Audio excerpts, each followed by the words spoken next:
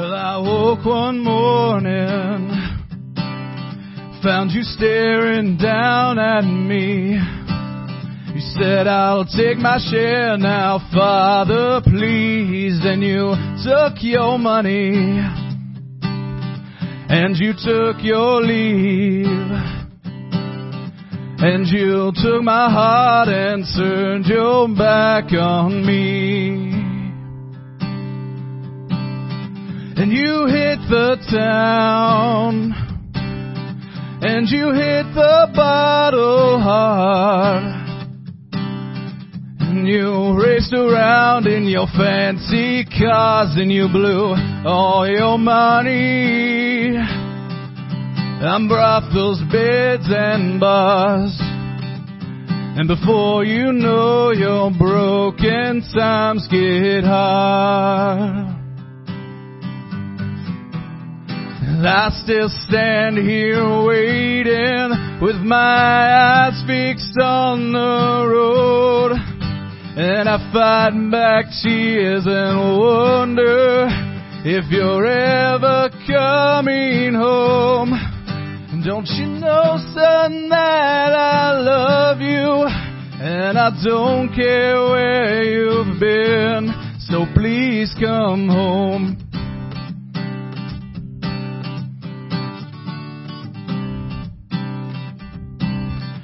Now you've hit bottom, and all your open doors are shut, and your hungry stomach's tied in knots. But I know what you're thinking, that you've troubled me enough, but nothing could ever separate you from my love.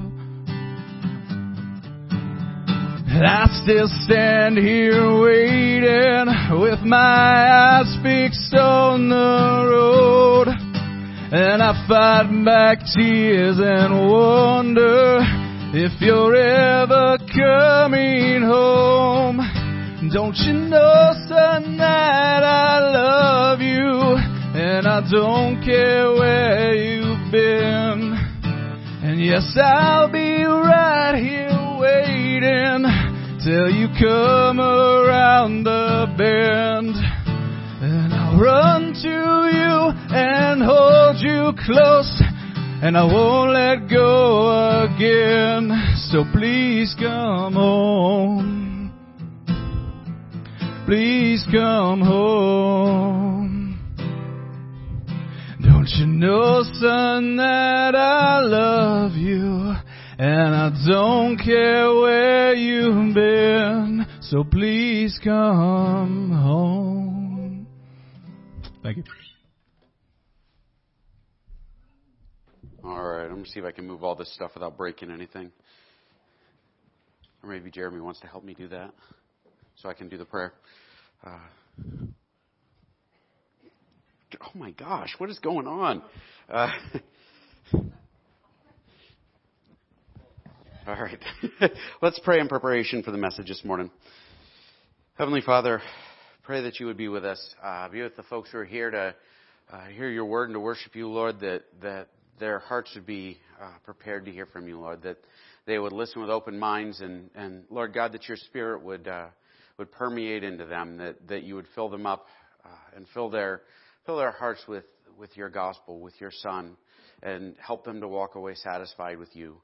And I pray that as I unpack the scriptures, as I share the text this morning, that you would be with me and help me to glorify you, help me to focus on you, help me to point to you over and over again, Lord, that it wouldn't be my words, it wouldn't be my agenda, it wouldn't be my heart, but your heart that comes out. In Jesus' name, amen.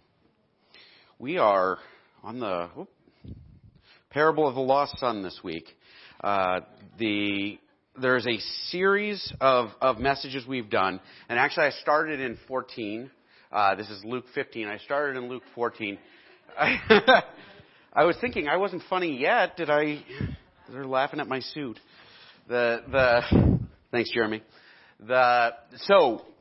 I've actually been really excited to do this sermon, and I set out to do this sermon about a month ago.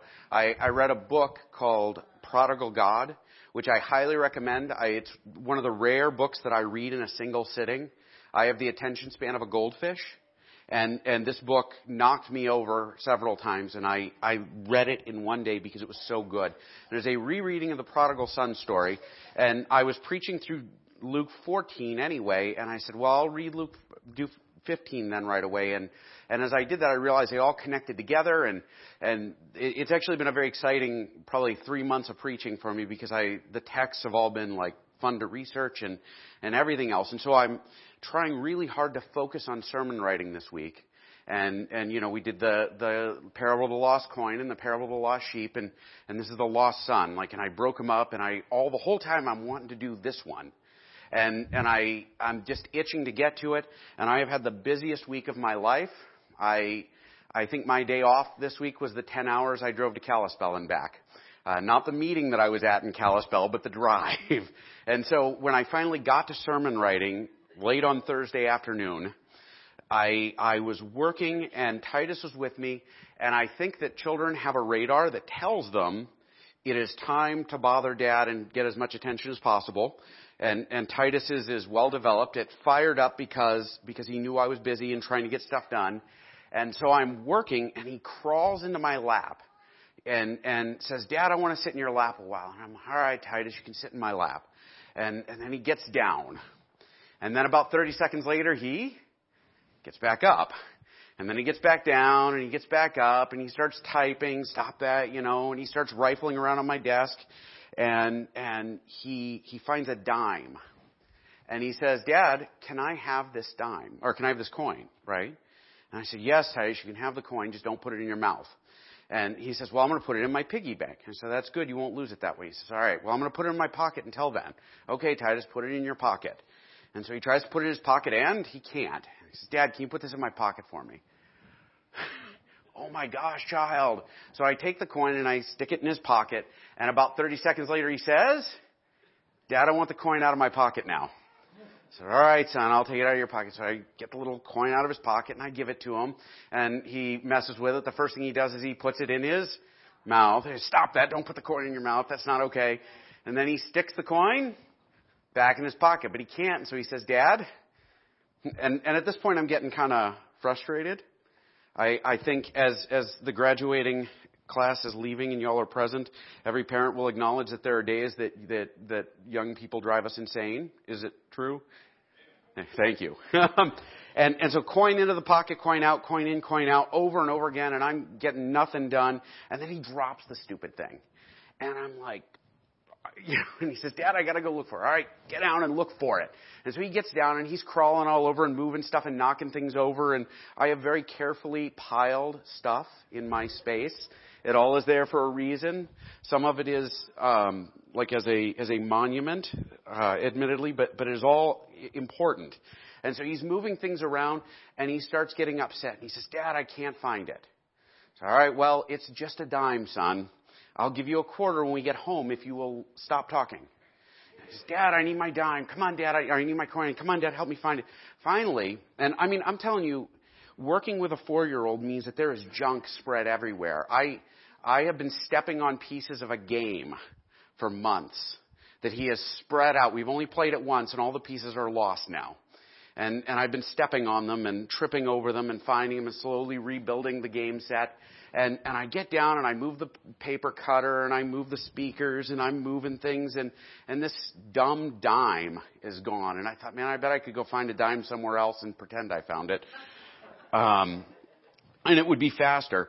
Finally, I have a computer there, and I move the computer aside, and I find the lost dime and a lost game piece. And I thought, well, that's funny. I'm writing about the lost son, and I found myself a lost coin and a lost sheep that my son was looking for. And I thought, man, I got to open with this because it's just too funny. I think God has a sense of humor, and I think sometimes I take myself too seriously. So as I dive into the text, I will acknowledge the irony that I'm talking about a son who leaves home and goes far away on graduation Sunday. But it wasn't intentional. The text we're looking at is at the tail end of a series. The first story is about a lost coin. or a lost sheep. The second story is about a lost coin. And these stories are being told to the Pharisees specifically. And we often lose sight of that when we read the prodigal son's story, because it's not actually a story about the prodigal son. It is a story about the older son. You got that?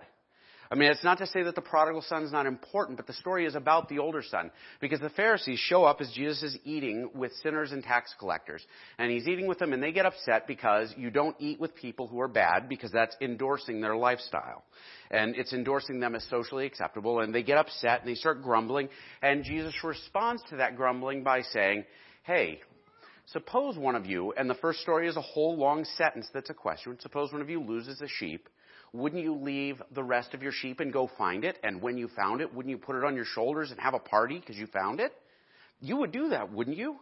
And the answer is, yes, of course I would. It would be a big deal.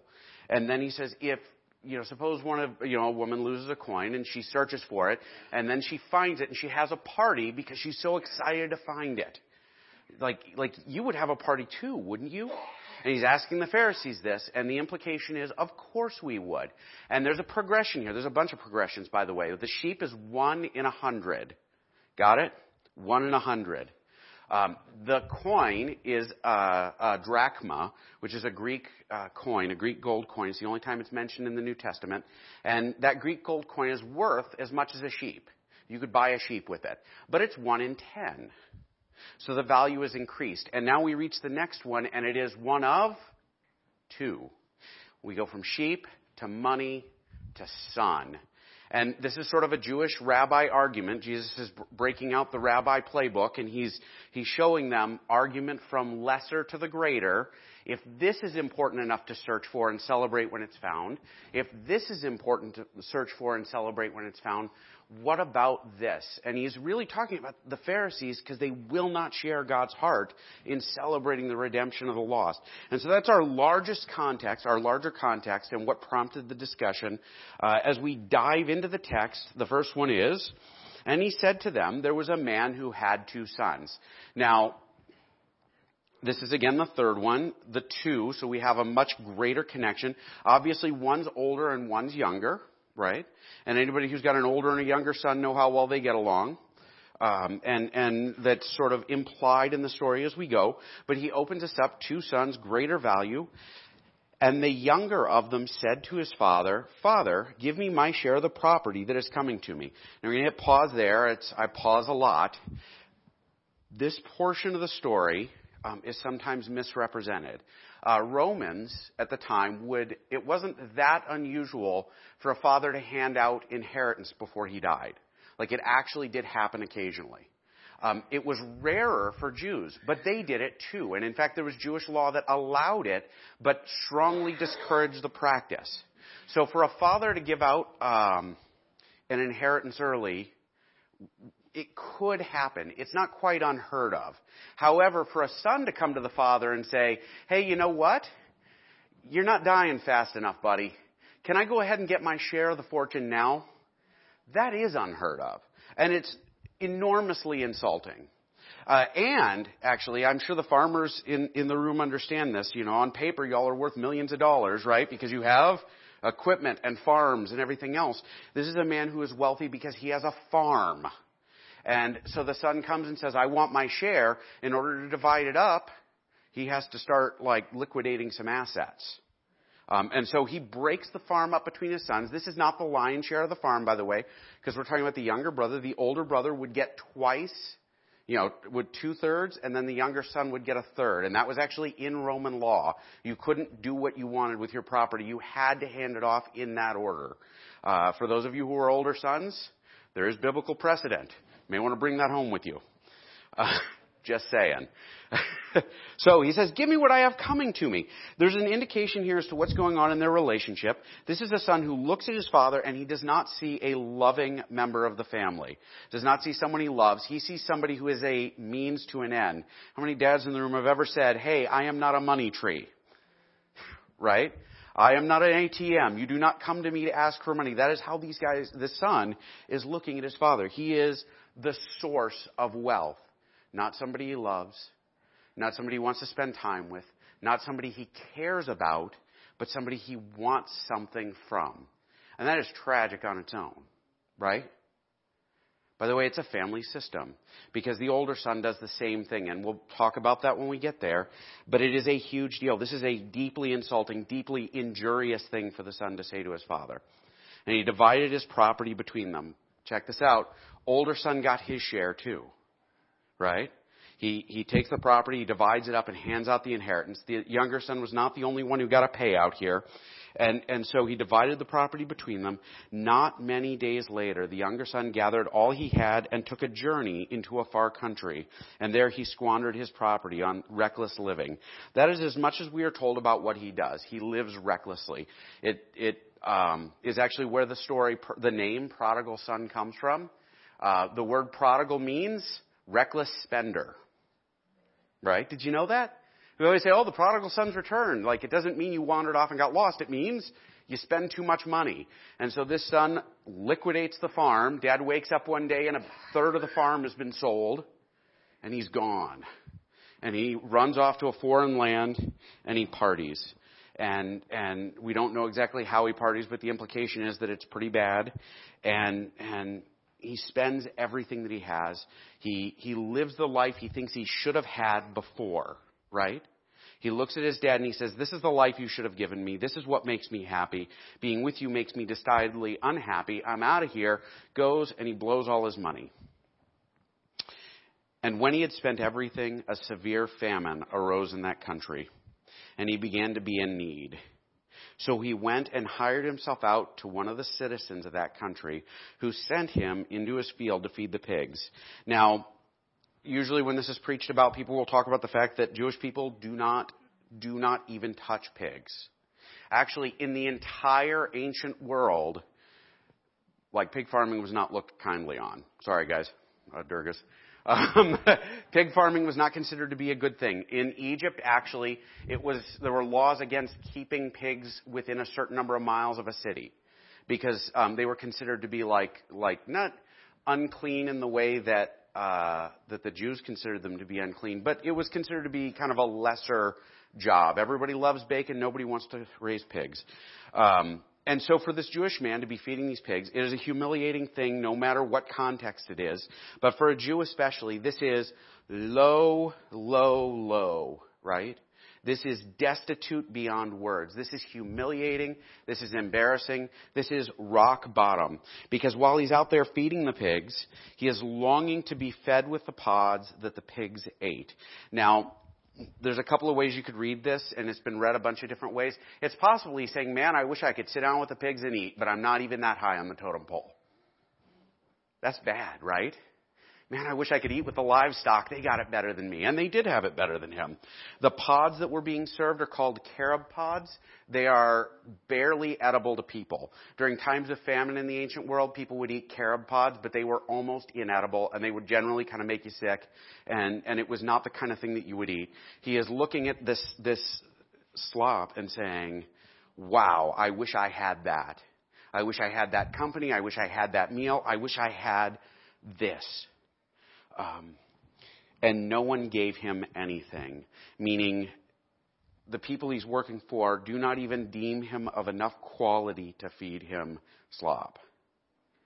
I mean, he's at rock bottom, right? Sometimes folks end up there. I don't know if anybody else in the room has. I've been pretty close to it one or two times in my life, and it is a bad place to be. It is the place where you realize that even the unclean animals are doing better than you are. Even the animals that are eating garbage are doing better than you are. You look around you and you look at the most wicked people you know, and you're numbered in that number. That is a awful place to be. He's humiliated, he's broken, he's alone. But when he came to himself, now this phrase, translation is funny because it's not always easy to bring out the cultural implications of what's being said.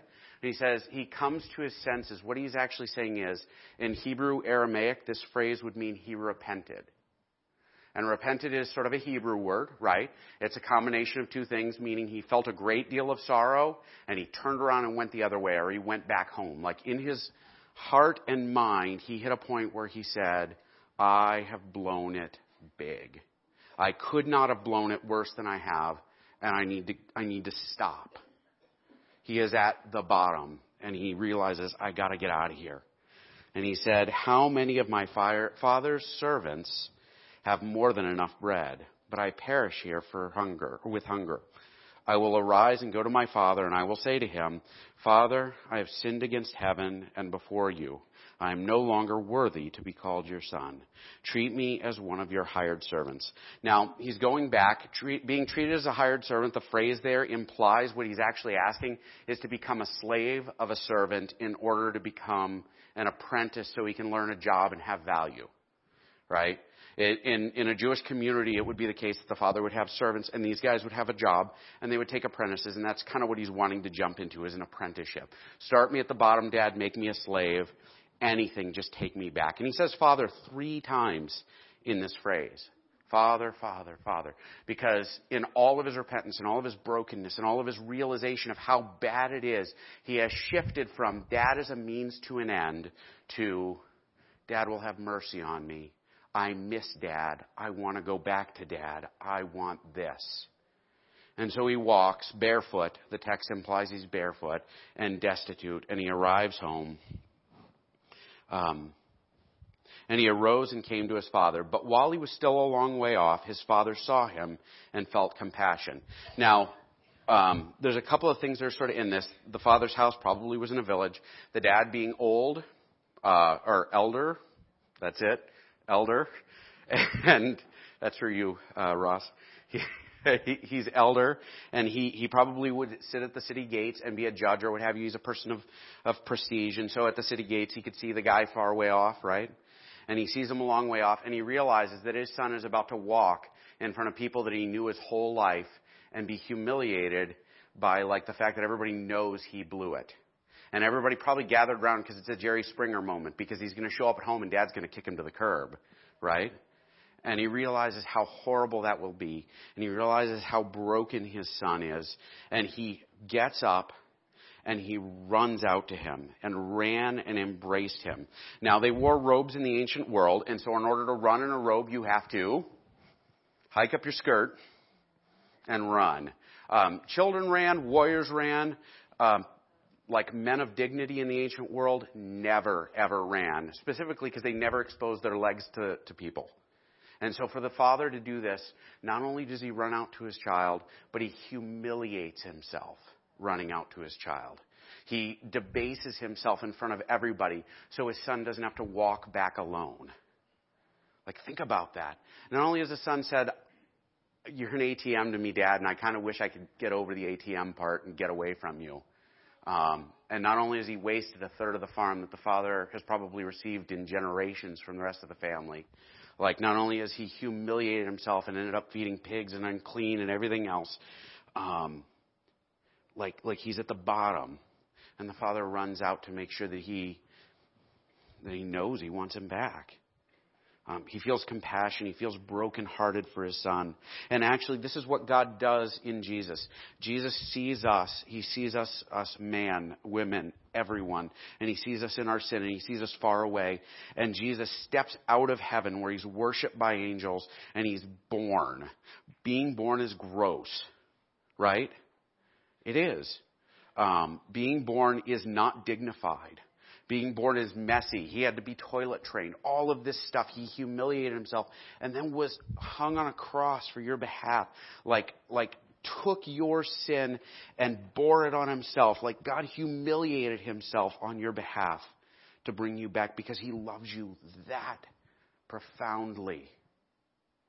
He loves you so much he will willingly set aside his glory that's constant and owed to him, that it's a matter of fact of his existence, and humiliate on your behalf. He ran and embraced him and kissed him. The embraced him literally means he fell on his neck. The father ran out and grabbed his son and fell on him. He was so overjoyed. And he kissed him and he, welcomed him back. By the way, he is obviously welcoming him back. What has the son not done yet? He hasn't said a word, right? It is not the son's confession that saved him, that had him welcome back. It was the fact that the son came back at all. This should be important. If you are stuck in the pit, if you have found yourself stuck in sin, lost and alone, or if you find yourself there one day, repentance means turning around and heading back toward God. That's what it means. It means taking a step toward God. And if you take that step toward God, He will take a step toward you. Not only a step, but He will run out and pick you up because He wants you back that badly.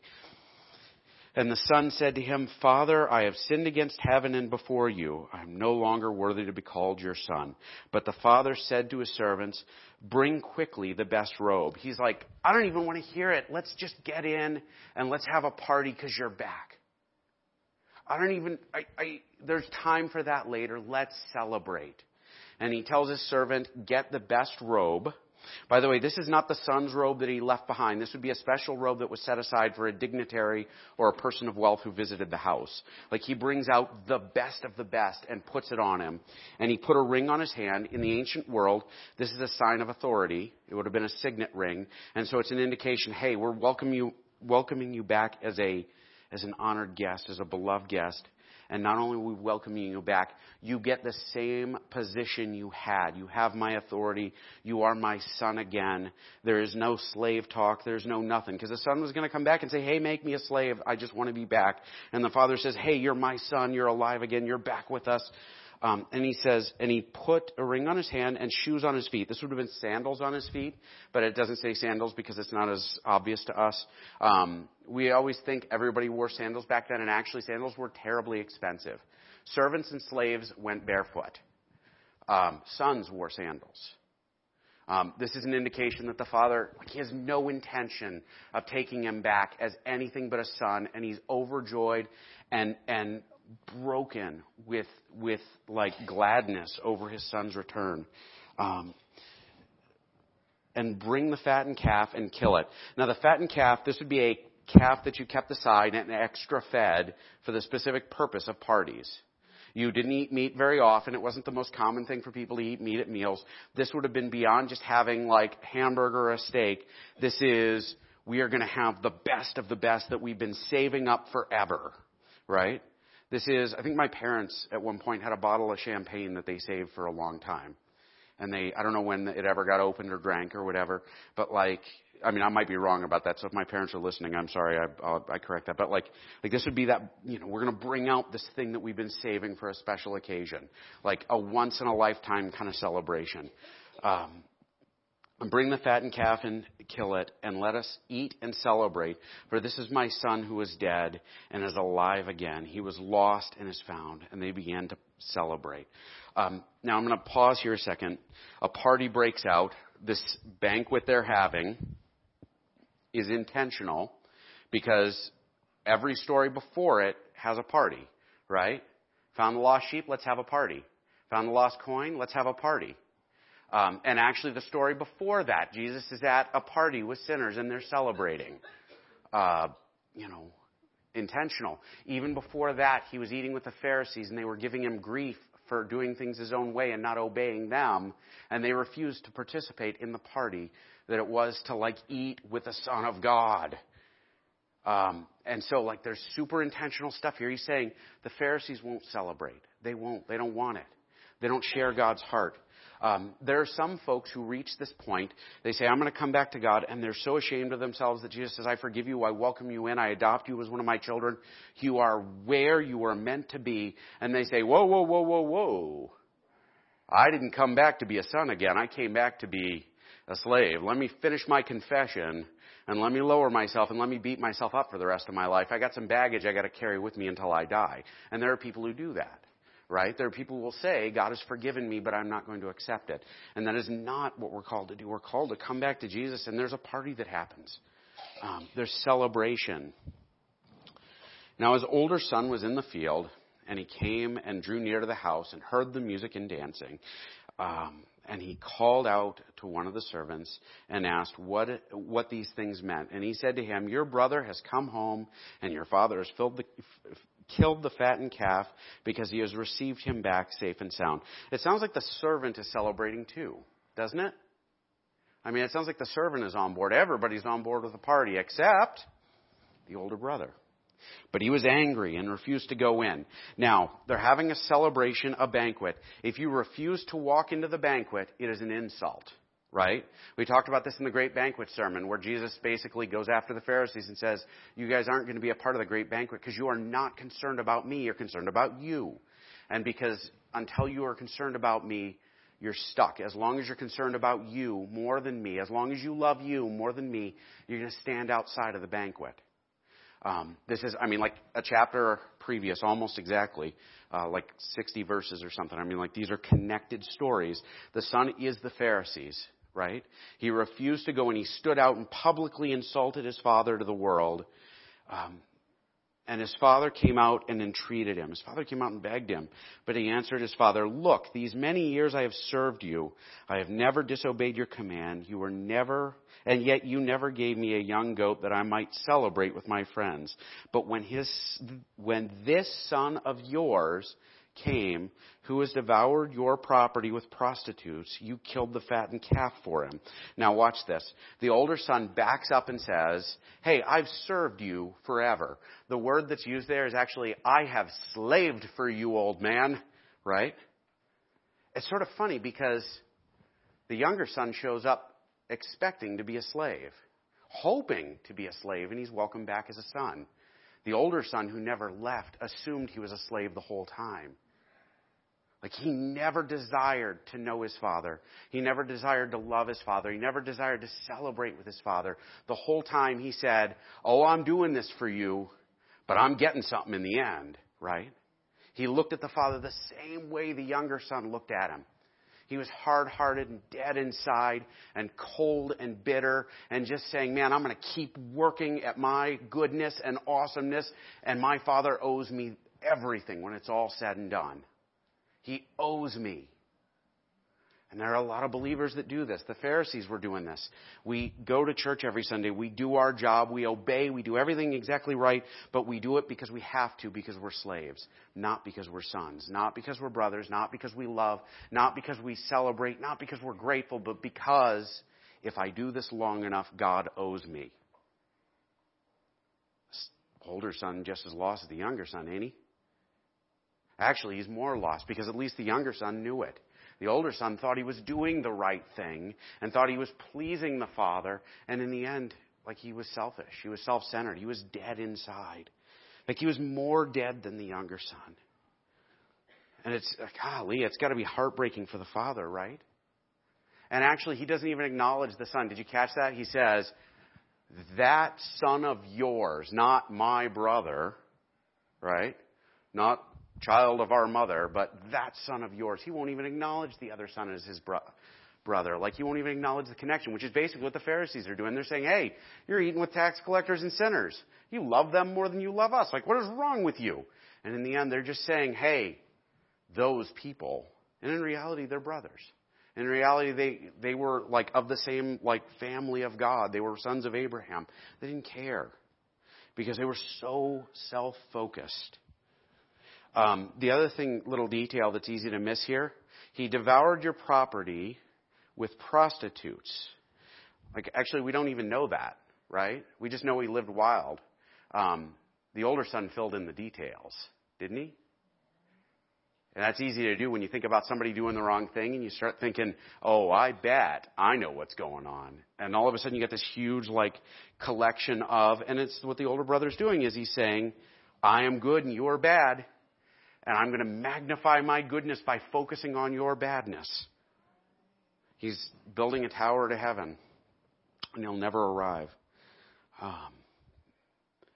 He's living an empty existence, an awful place to be. The younger son is re-inherited. He's brought back in, and the older son hangs out in the dark, far away from his father, because he doesn't love him. He loves himself. And he said to him, son, you are always with me, and all that is mine is yours. It was fitting to celebrate and be glad, for this brother was dead and is alive. He was lost and is found. And the story ends there. Jesus doesn't say, and then the older brother stomped off, and then the older brother came to his senses, and then the older brother sat down and took a nap. We don't know what happens next. Because what he's doing is he's putting it back on the Pharisees, and he's saying, you going to celebrate with me? You going to share my heart? You love me like I love you? Or do you use me like your younger brother used me? Where are you at, boy? And we don't know. But it comes back on all of us. I mean, I realized as I was studying this, I am both sons at one point or the other. Isn't that crazy? Like some days I don't want to celebrate with God because I want to see some divine retribution played out. Right? I think the son's attitude is found in all of us where, like every story that's come before, the sheep is looked for, the coin is looked for. Who the heck goes and looks for the brother? No one. Whose job is it? Well, I guess if you go by the Old Testament, my brother's keeper is almost the question to be asked. Well, of course not. Except it was the older brother's job to go find him and look. Because he was busy earning his way into heaven. He wasn't busy worrying about what the father wanted. And the father wanted his son back. If he had shared his father's heart, he would have given up the work he was doing and gone and gotten him. And dragged him home by the ear. You know how brothers do. But he didn't. He didn't want it. My challenge for you, and actually this is Jesus' challenge for you. I'm just sharing the story, right? Where's your heart at? Have you wandered off? Are you sitting out there wishing you could eat with the pigs because you're so low? Are you back home and insisting that you'll play the slave and never be the son? Are you standing out in the dark judging everybody who comes by you? Judging yourself even, maybe. Are you searching for your lost brother? Are you sitting back and waiting, oh, God's going to get that guy? What fills your heart? Is it joy with the Father? Do you share his heart and his emotion and his soul? Like his spirit, ultimately? Or are you filled with anger and rage and bitterness? All of us have to face that. If you're in any spot other than the Son, walking in to celebrate with him and recognizing that you need Jesus, you need his death for you, you need his grace, you need forgiveness, that you will never earn your way to heaven, but that you need God's love on your life, and that your brothers and sisters next door to you, everywhere you go, they need it too. Like that's where we're designed to be. That's what we're called to be. That's what is put on him. Next week, we're going to look at Ezekiel 34, and then I'm going to go on vacation the following week. And we're going to look at this job that we have to go out and look. And how desperately God desires for the lost son to come back, for the lost sheep to come back. Let's pray, and we'll do a blessing, and we'll go and do our graduation lunch. All right? Heavenly Father, I pray that you would be with us today. I pray that you would water the word with your Spirit, Lord, that we would come to recognize if we're one son or the other, or if we're the servant celebrating alongside you, Father. I pray that you would give us your grace and your mercy and your heart, that we could constantly come back to you and constantly drink at the cup of your mercy and constantly feed on the bread of life that is Jesus. Amen. Let's stand up and we'll close with a blessing.